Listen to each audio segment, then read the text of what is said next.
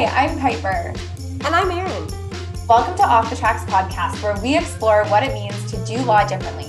Today's episode is in partnership with Lawyers In-House. Lawyers In-House is comprised of a team of experienced former in-house counsel who are ready to hit the ground running to deliver world-class legal support that takes work off your plate and makes life easier along the way. Whether you're a solopreneur or a Fortune 500 company or fall anywhere in between, Lawyers In-House will meet and exceed your business's needs. Today, we are joined by Avi Weiss, founder of CounselWell, a community that supports the professional and personal development of in-house lawyers. Avi is also senior legal counsel at CoinSquare, an IIROC-regulated cryptocurrency trading platform operating in Canada. Avi, we are so excited you've joined us today. Thank you so much for being here. Thanks for having me. Appreciate it. Excited.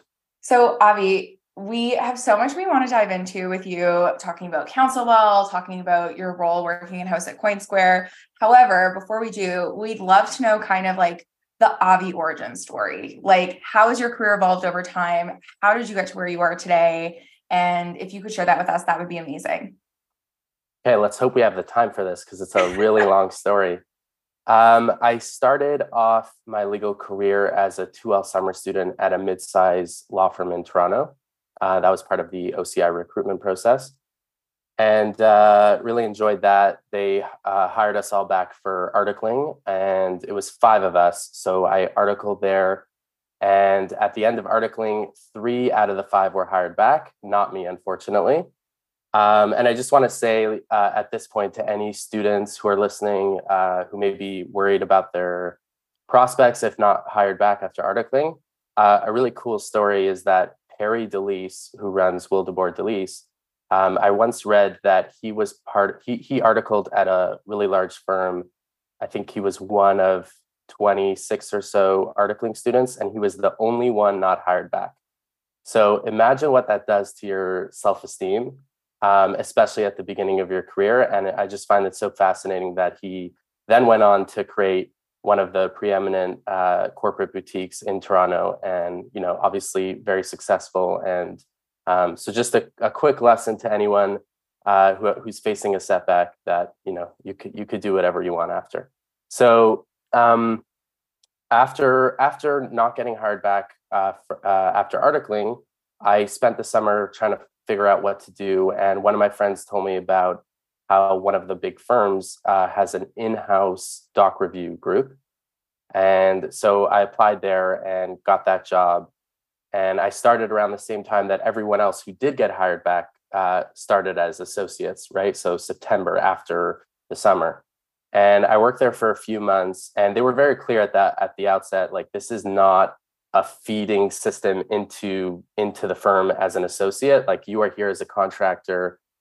This is kind of like a separate division of the firm. So I didn't have high hopes of, you know, landing an associate job within the firm. But luckily, after 6 months or so, my boss approached me and said there's an opportunity within the pensions group to do kind of like a secondment, like a 6-month secondment. So I didn't have a particular interest in pensions, but I figured it was better than what I was currently doing, and it provided more opportunities than, you know, what I was currently doing. So I said yes to that, and I joined that group, and it was okay. I enjoyed it somewhat, and I got good experience. And after the secondment ended, they hired me as a full-time associate, which was great.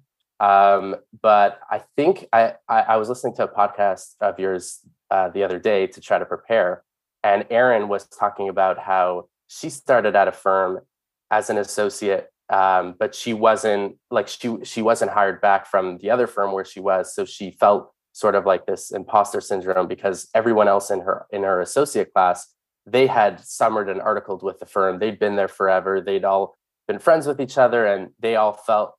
She felt like she was kind of the outlier and didn't belong. And that's exactly how I felt at this firm as an associate. You know, anytime we did group associate activities, I always just felt like the odd man out.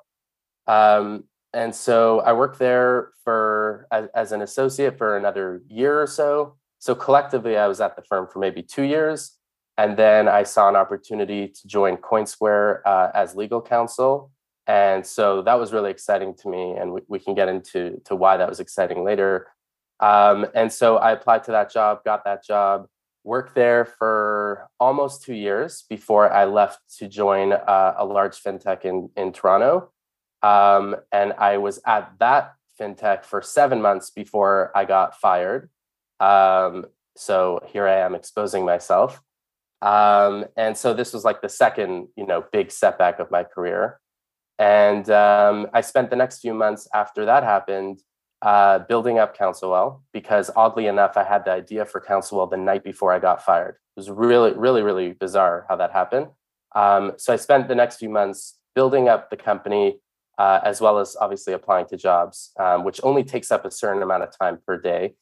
And then Coinsquare reached out to me a few times and asked me to come back. At first, I did not want to come back. It's kind of like going back to an ex. But I ultimately came back first. I returned first as a contractor, as on a part-time basis. And then I kind of like got into it and got back into the swing of things. And then I came back as a full-time employee. That was 2.5 years ago or so. And I've been there ever since. Yeah, thank you so much for sharing that with us, Avi, because Piper and I talk about this often, how people tend to sort of just like gloss over and show you the highlight reels of their lives. And it can be really easy to look at it and be like, wow, you had this impressive role, and then you had this impressive role. And so we really thank you for sharing, no, actually, it was kind of tough. I had this really great idea, and then I got let go the next day. And oh, it was kind of tough going back to this old employer, and sort of sharing the sort of sticky parts in between each of those changes, and not just like the glossed over versions. So thank you so much for sharing that with us. That is something that we would love to hear a bit more. Oh yeah, what it was like, leaving Coinsquare and then rejoining, and then how your position evolved, obviously beyond a title change. Yeah, I left Coinsquare because at that time I felt like my career was a little bit stagnant. I didn't feel like there was a lot of growth and a lot of learning. And so when that happens, you kind of get that itch and you just want to explore something new. And so when I saw the job open up at the other company, I quickly jumped on that opportunity. And it was sad to leave, because I did have a lot of great colleagues and friends at Coinsquare, but I had to take care of myself first, and I thought this was the best move for me. And then 7 months later, as I said, they let me go, and I spent the next few months really reflecting on my life and my career, and basically questioning every single thing that's ever happened in my life. And then rejoining, like I said earlier, it's a bit of a weird feeling to come back to a company that you once quit. But the reason it was different this time was because the entire company had changed.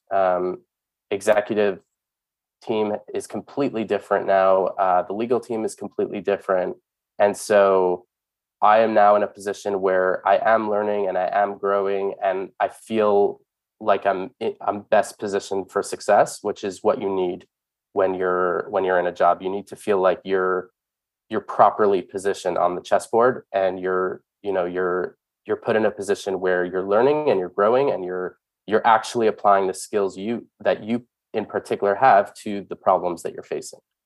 So it's working. No, that's awesome. So, okay, I think sometimes, there's this perception, like people, maybe like around, people go in-house at all stages of their career, but I feel like there's like a large in-house, like exodus to go in-house sort of at that like middle, like maybe 3-year, 5-year kind of people either go right away, or I feel like there's maybe like certain points where they make the jump. And obviously like I'm overgeneralizing, but this is just my perception of things. What would you say to someone curious about going in-house who's maybe like scared to make the leap or doesn't know enough about it? Like, what do you enjoy most about working in-house? And what would you say to someone curious about exploring an in-house opportunity? It's a great question. I'll start with what I enjoy most about it. There's really a lot of things. One of it is the being the proximity to the business that you have when you're in-house. You're working alongside the business people, and every company win is a win for you. And it's not like you do a deal or you engage in something successful with the company and then you don't hear from them anymore until the next thing comes along, right? Because you're actually working at the company. So that's one of the elements. Another thing I really enjoy is the autonomy. This is probably the thing I like the most.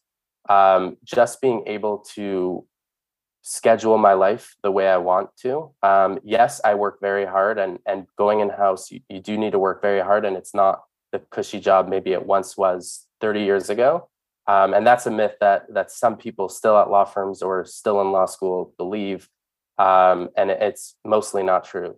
But while you work hard, you have more autonomy in most cases than you do when you're at a large firm, because you're not dealing with a billion different clients and all of their demands. And you're not dealing with the crazy competitive streak that everyone else has within the firm, and the billable hours and all of that. So you have more autonomy. You can decide during the day if you want to go out for coffee. You can, if you can tell yourself, okay, I have this work to do, but I'll just do it at 7 p.m. tonight. And that gives me time now to run this errand or whatever. And so that control and flexibility is really liberating. And I want everyone to feel that way. And it makes me feel really content to be able to have that. So that's another thing. And then another thing I love about working in-house is just the diverse set of skills that you learn when you work in-house. I feel like when you're at a large firm, you've got a few core skills that you're honing and developing over time. You've got, let's say, the substantive area that you're practicing, the core substantive skills around that area. So let's say drafting, reviewing. You've got collaboration with your team, your client communication, and business development. So those are the core skills. But when you're in-house, you've got a bunch of different substantive areas. So in a lot of cases, right, if you're a generalist in-house lawyer, you've got to know a little bit about everything. So you've got to know employment law, privacy law, corporate law, commercial law, consumer protection law, marketing, compliance, all of that, plus all the non-substantive skills that are core to an in-house job, right? Like legal project management or time management, collaboration with key exec leaders and other people across the company, and learning about what everyone else does. So there's a diverse set of skills that you kind of learn when you go in-house. So that's what I love about it. What would I tell to someone who wants to go in-house is, I mean, this is kind of cliched advice that everyone says, which is just go talk to people who are currently doing it. That's the best thing you can do, because a lot of things look shiny on the outside, and you always have to kind of dive deep a little and figure out what is their day-to-day life look like. That's part of the reason I left the firm I was at, because I looked at the partners and I didn't particularly want the lives that they had. Not to say they don't have amazing lives, they probably do, but it's not the lifestyle that I want. And so you just really have to look at what people do day to day, and you have to ask them, not, hey, let's go out for coffee, tell me what you do. It's more like, tell me what you did yesterday. What you woke up, you had your coffee, and then what did you do throughout the day? At task by task, I want to learn about it. And if what they're saying resonates with you and sounds good, then maybe it's a career you want to explore. Once you get to that place, there's a lot of other roads you can take in terms of what type of company. Let's say you've already decided you want to go in-house. There's a billion different in-house careers, and some careers are as different as being an accountant or a doctor. Like you could work at a big bank or a startup, and they're completely different careers. So once you get to the place where you want to work in-house, there are other questions you should be asking yourself. Yeah, that is a really great way to think about it as well. Like, what are people doing day to day in their tasks, and not just what is their job title or the overall big picture, and then sort of drilling in, because like you said, there are so many different in-house jobs and different ways to practice in-house law. And it really comes down to my understanding well, here I am saying it really comes down to as if I've ever worked in-house. But my thoughts are just from talking to people on the series and talking to people who have worked in-house is that it can really change from brand to brand or company to company and what the environment is in that industry in particular. Sure. Because, working in-house for a mining company is going to be very different than working in-house for a small, I don't know, like technology fintech company. Yeah, anything, literally anything else. So yeah, it's important to sort of think about the minutia of the day-to-day, but then also, like you said, the type of environment that you want to be in also. And I 100% agree that having that flexibility to work when you want to work is just, oh my gosh, so the best. underrated, like the best.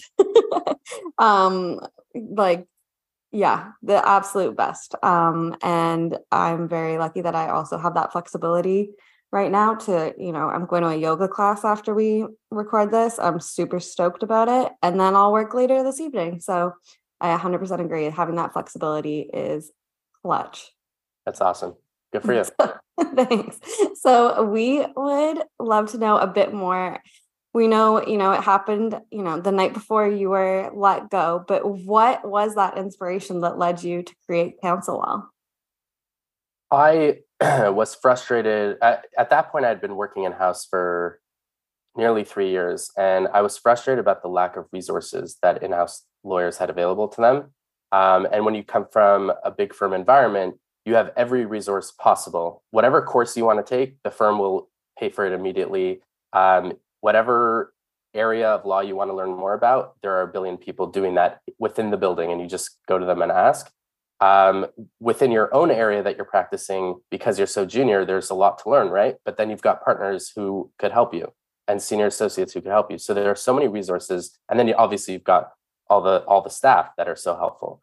So I felt like, as an in-house lawyer, there weren't a lot of resources available.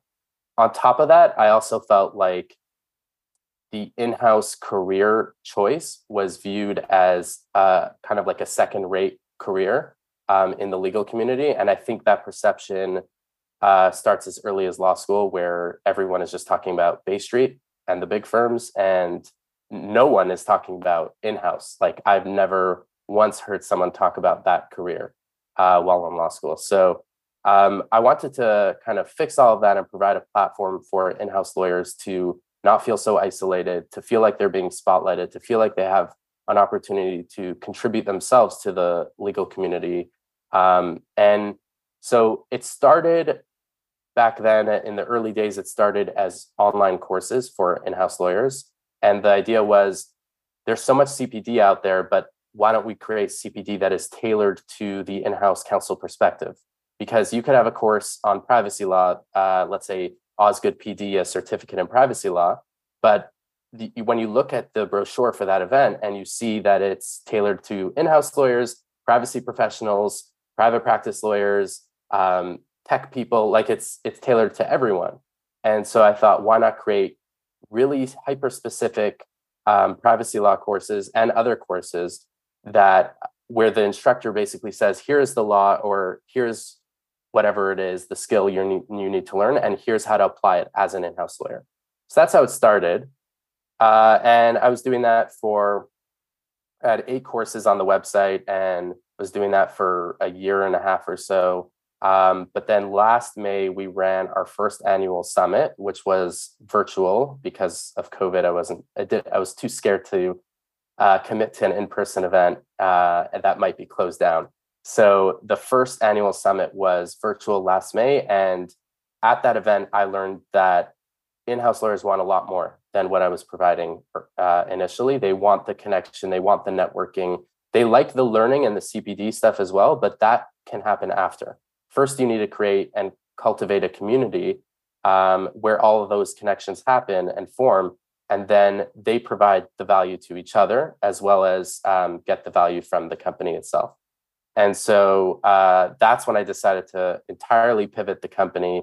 And I spent last summer completely revamping the website, revamping the offering, and relaunched in September of last year as a membership-based community of in-house lawyers. So you pay a one-time fee, a yearly subscription fee, and you get access to everything we have. So all the recordings of all the content we've ever done, access to our member-only workshops, access to our in-person events, half off our annual summit, which the next one is going to be in person in September, special discounts on legal tech, access to our Slack community, free postings on our job board. And that's what we have kind of right now. But every day I'm thinking about what can I do to add more value to the community. And anytime an in-house lawyer says, why don't we do this maybe, that's something that I strongly consider and do my best to include. Okay, so Avi, I'm so interested in this. And I think what's so neat is you really created, like, you filled this gap in the market. You filled this niche. You saw this issue from experiencing it yourself, feeling kind of like left out of the conversation. And now you're building this community, and doing amazing work. Like, you're making such an impact. However, it also seems like you're working two jobs. And as someone, I myself work two jobs, and I know that is very challenging. And I would love if you could share a little bit about how you balance these two things and what drives you to continue both. Great question.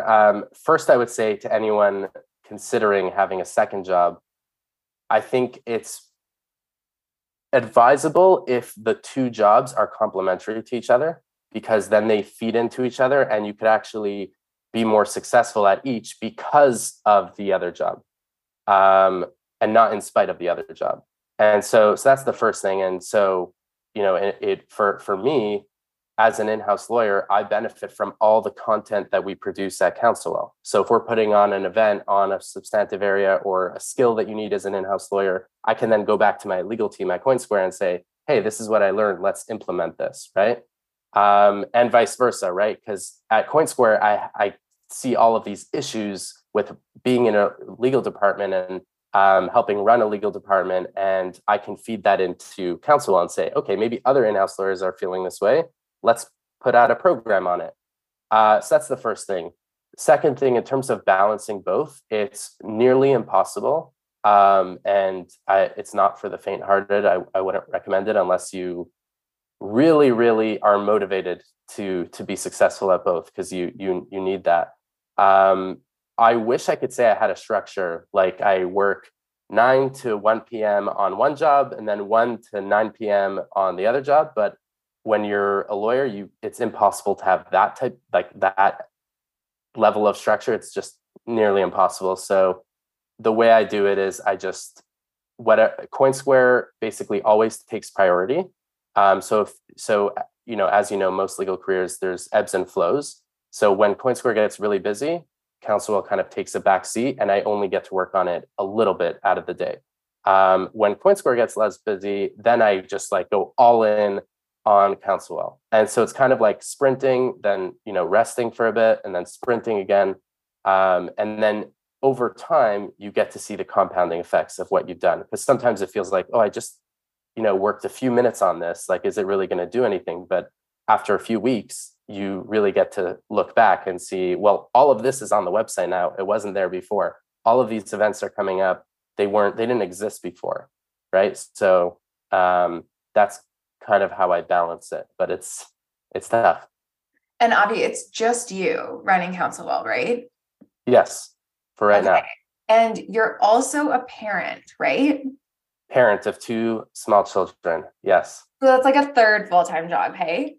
Basically, yes, third full-time job. In a 2-bedroom apartment where my office is in the main area, and lots of times we've got both kids running around, jumping on my desk. So yeah. Are your kids in school or not quite yet? One is in school, one is in daycare. But one of them comes home at 4 p.m. So that kind of kills the late afternoon.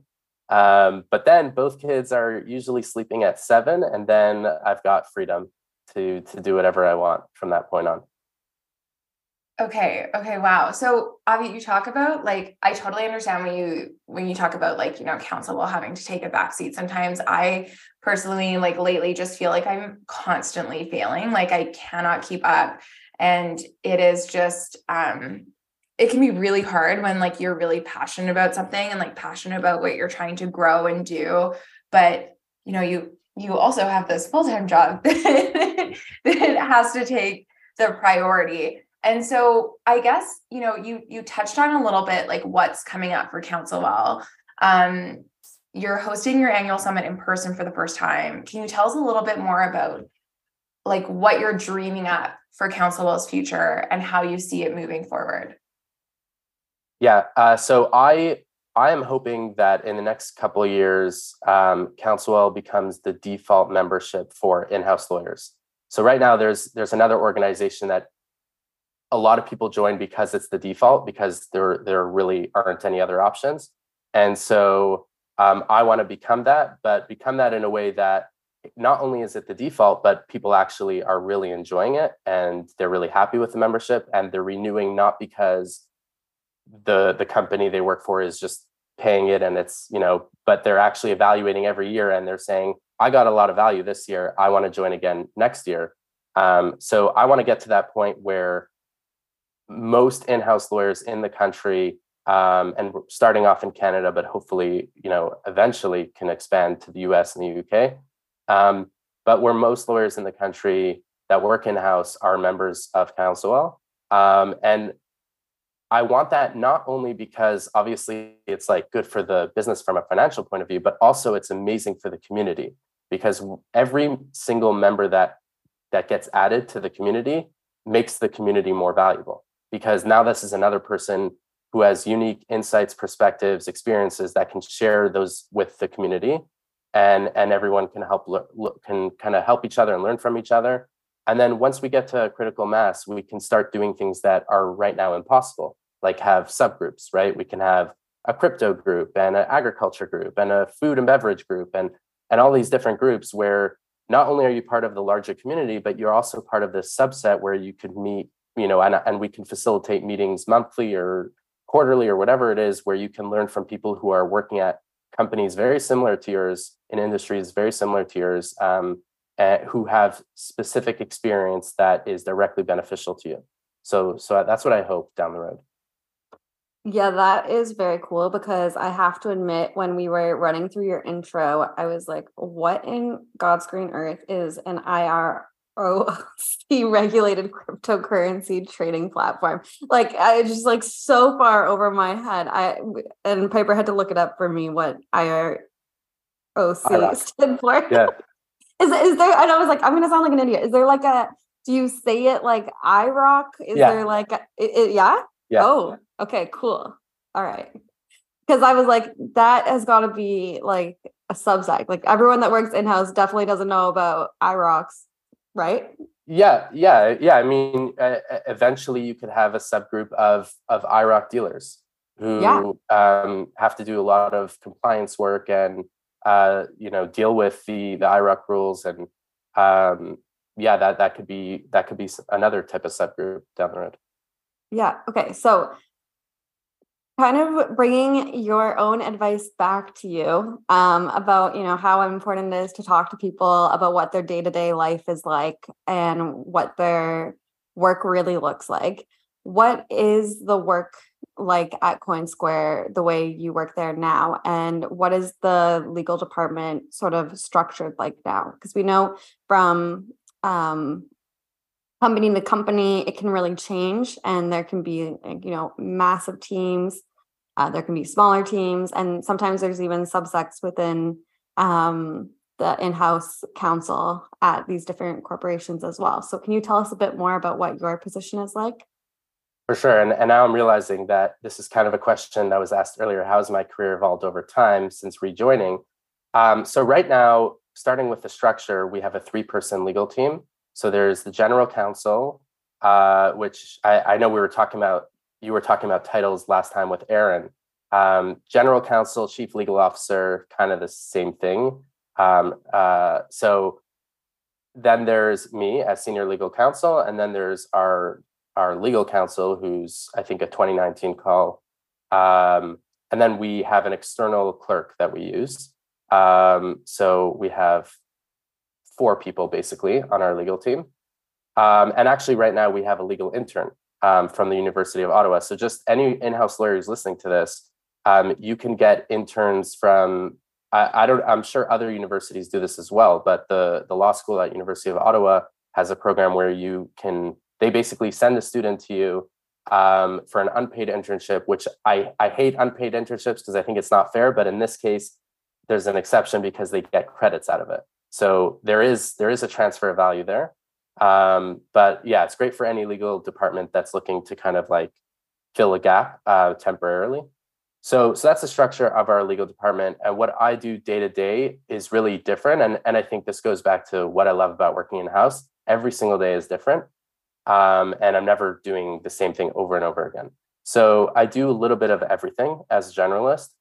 So when we're evaluating relationships that we want to build with other companies, vendors, suppliers, they send over their contract, and it's up to me to review it, mitigate the company risk, make sure we're being put in the best position possible, negotiate the agreement and get that signed. There's also some employment issues that we have to deal with, unfortunately. In some cases, it's not about a layoff, but in other cases it is. And so that's another element of the job. There is privacy work to be done from time to time. There is marketing work sometimes where our company wants to put out ads on Facebook or Instagram, and they need to get vetted by the legal team. And as an IRAC dealer, they also need to get vetted by our compliance team. Then that's kind of like more of the substantive work, but there's a lot of non-substantive work that I have to do all the time. Like right now, we are onboarding a CLM, which is a contract lifecycle management tool. So this is a tool that's going to help us record all of our contract data and enable us to see where our contracts are at any point in time. Like we can get a snapshot of how much are we paying monthly, when are the renewals coming up, things like that. Because right now we're basically relying on Google Drive, and that's not the best way to do things.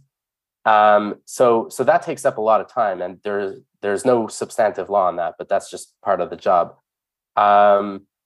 There's also, stock option work that I do in collaboration with the finance team. So tracking stock options, issuing shares to employees who are exercising, or issuing shares to other individuals or entities that are subscribing for shares. And then every once in a while, there's M&A work. So whether there's an acquisition or something like that, and that's when you kind of going back to like sprinting and relaxing. That's a sprint. That's kind of what I do. Okay, so Avi, all this is so neat, but I want to jump back to something you were talking about earlier in your answer. You were talking about having that legal intern, and you were talking about them being unpaid. And in my last semester of law school at the University of Windsor, I did what the law school at the time, and I think still does, calls the externship program. Mm-hmm. And it was you'd had like a 14-week internship somewhere, and the places you could intern at varied. Like they weren't all in-house, but mine was. I worked in the legal department at the City of Windsor for I said 14 weeks. It was like the whole semester, however long the semester is, for 14 hours a week. And it was for credit. So you would go and do the 14 hours a week. And then once a week, you also had a 3-hour seminar. So it was like actually 17 hours a week now that I'm like thinking about it. But it was a lot during school. It was a lot. And, but it was so worth it and really, really interesting. And obviously like it was only one snapshot of what working in-house was like, but definitely like if a student is listening and they have the opportunity to do that, I think it was really neat legal experience. And even if you like it or don't like it, like there were definitely aspects of the work I really enjoyed in that specific legal department. And there were aspects I was like, oh, please don't task me with this today. I feel like everybody has that at almost every job, but regardless of sort of what the legal department you might be in is working on, it's such a valuable experience. And really like knowledge is power. It equips you with so much knowledge of like how different systems work as you head into your career. And so it's great to see like multiple schools doing that. And I think it's like such a good lesson, especially for some smaller legal departments. Like you could reach out to a school and see if they, have a program like that. And if not, maybe they would make one, because what I've learned in my current role, and just also like from being a student, I want to say like not too long ago, but with each passing day, it's longer and longer ago, is like these law schools compete to like be attractive and like offer the best programs. And so, these internship programs are really valuable and definitely help students with their career. So that's really cool that you guys have an intern, and it totally makes sense that your tasks vary day to day, because as you've said, and as other guests on our in-house series have said, like working in-house is all about being part of the business. And even when you moved back to CoinSquare, like the business had sort of evolved since you'd been there in the 7 or so months you'd been away. And so, it's really neat to see sort of like how business and law intersect in a non-corporate law group at a law firm way. Avi, we so appreciate like everything you shared with us today. And we always like to end the podcast with the same question, which sometimes throws people off. So I'm going to preface it. And it doesn't have to be law. Your answer does not have to be law related. It can truly be anything. We would love to know something new that you've learned recently. Maybe something new with your kids. Maybe, you watched some crazy new TV show and learned a really fun fact, whatever it might be. Great question. So what I've learned recently, and what I'm continuing to learn as I prepare for this summit in Toronto in September, and I'm not just saying this as like a plug for the thing, because it's not even up yet, so you can't even buy tickets even if you wanted to. It is just how hard it is and how much goes into running an event. This is like the largest scale that I've ever attempted to do a project on. And there's so much that goes into it. Right now, I'm looking at a contract from the venue that we're exploring. And I'm looking at all these different things, like the cleanup fee and the SOCAN fee and all of these. And this is how much room we have. And this is if you get this amount of people, we're going to go in this room, and this amount of people in that room. And that's just like one very small element of the overall event, because you've got to get speakers, you've got to get sponsors, you've got to make sure you're giving enough value to the sponsors so that they want to come back next year. But you also you don't want the speakers to feel like it's a sponsor event. Like you want them to feel like it's for them also. And so you've got to play both sides in a way and give benefit to both sides. Then I don't know, there's just so much to do.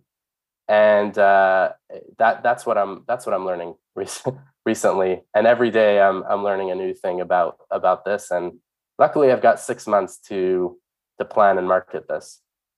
Avi, do you use like what's the word? Aaron is maybe better at this than I am. Like a project management tool, like Notion or Asana or something.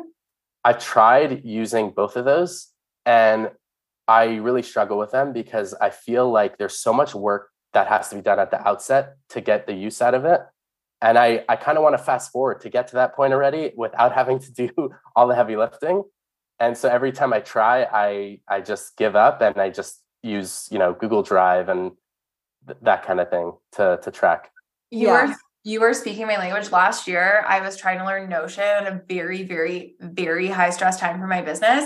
And Aaron kindly sent me like this is the sign of one of the signs of an amazing friend. Aaron sent me like a 35-minute video she recorded of herself trying to teach me how to use Notion, like doing a tutorial. And I watched the video and gave up. I'm so sorry, Aaron. I watched the video and No, it's okay. I also have given up on Notion too since then. So like no hard feelings. Like I just couldn't keep up with it. I had it like pretty well organized, but then it just like, I never ended up using it. I don't know. I'm always on the hunt for the next cool little techie thing. Like I was all about Marvin recently, but I've given up on Marvin. But Marvin and I are going through a breakup right now. Yeah, it's hard to get accustomed to these tools, but that's why the people who sell Notion templates, like they usually do very well, right? Because lots of people like us, they just want to get to that next step. They don't want to put in the work that the experts did, right? And so they're willing to pay to get to that next step. That's I'm coming to these tools to like reduce my stress and reduce my Right. workload. So when it like adds more, doesn't work for me. I've recently been like for the past 2 to 3 weeks been on a massive Asana kick. I just hired an administrator in my coaching business, and so she's really gotten me on Asana. But like I'm using like just like the main screen to-do list, and she's using like all of the tools that I really admire that she knows how to use. And now I've started using it like in other aspects of my life as well. And so I feel like I'm currently in an Asana phase, but I'm not sure how, by the time this episode comes out, that could totally have changed. I think once you add another person to your team, that's when these tools start to become really useful for collaboration. But when you're a solopreneur like me right now, it's just like, I'm doing all this for myself. Like who's going to see this? Me. So I just, I give up easily on that. I completely agree. I mean, this has been such a treat. We are going to link all of the things about CouncilWell in the episode notes. And so when registration does come out, which I'm sure will be sometime quite soon, spring, summer, when are we thinking? The next month. Oh, the next month. Yeah, Well, within Avi, the next month. when this episode comes out, everyone listening now is like, the episode is out. What are you talking about? When this episode comes out, the registration link will be up. So we will put the registration link in the episode notes. We are so excited. Thank you. So everybody should save the date. It's September 13th, 2023 in Toronto, right? Correct. Yes. Okay. Amazing. And Avi, thank you so much for being here and sharing your perspectives. We so appreciate all of the candid stories you shared and your perspectives. And we cannot wait to see CouncilWell become like the absolute benchmark for all of in-house lawyers, the programs they use, the tools they access. And we are just such a fan of you're really shaking up and the legal profession and really advocating for doing law differently. So thank you so much. Thank you both so much for having me. Really appreciate it. Thank you again to our partner, Lawyers In-House, a law firm composed of former in-house counsel. To learn more, visit lawyersinhouse.com to see how they can provide insightful, pragmatic, and solutions-focused legal services to you and your legal department.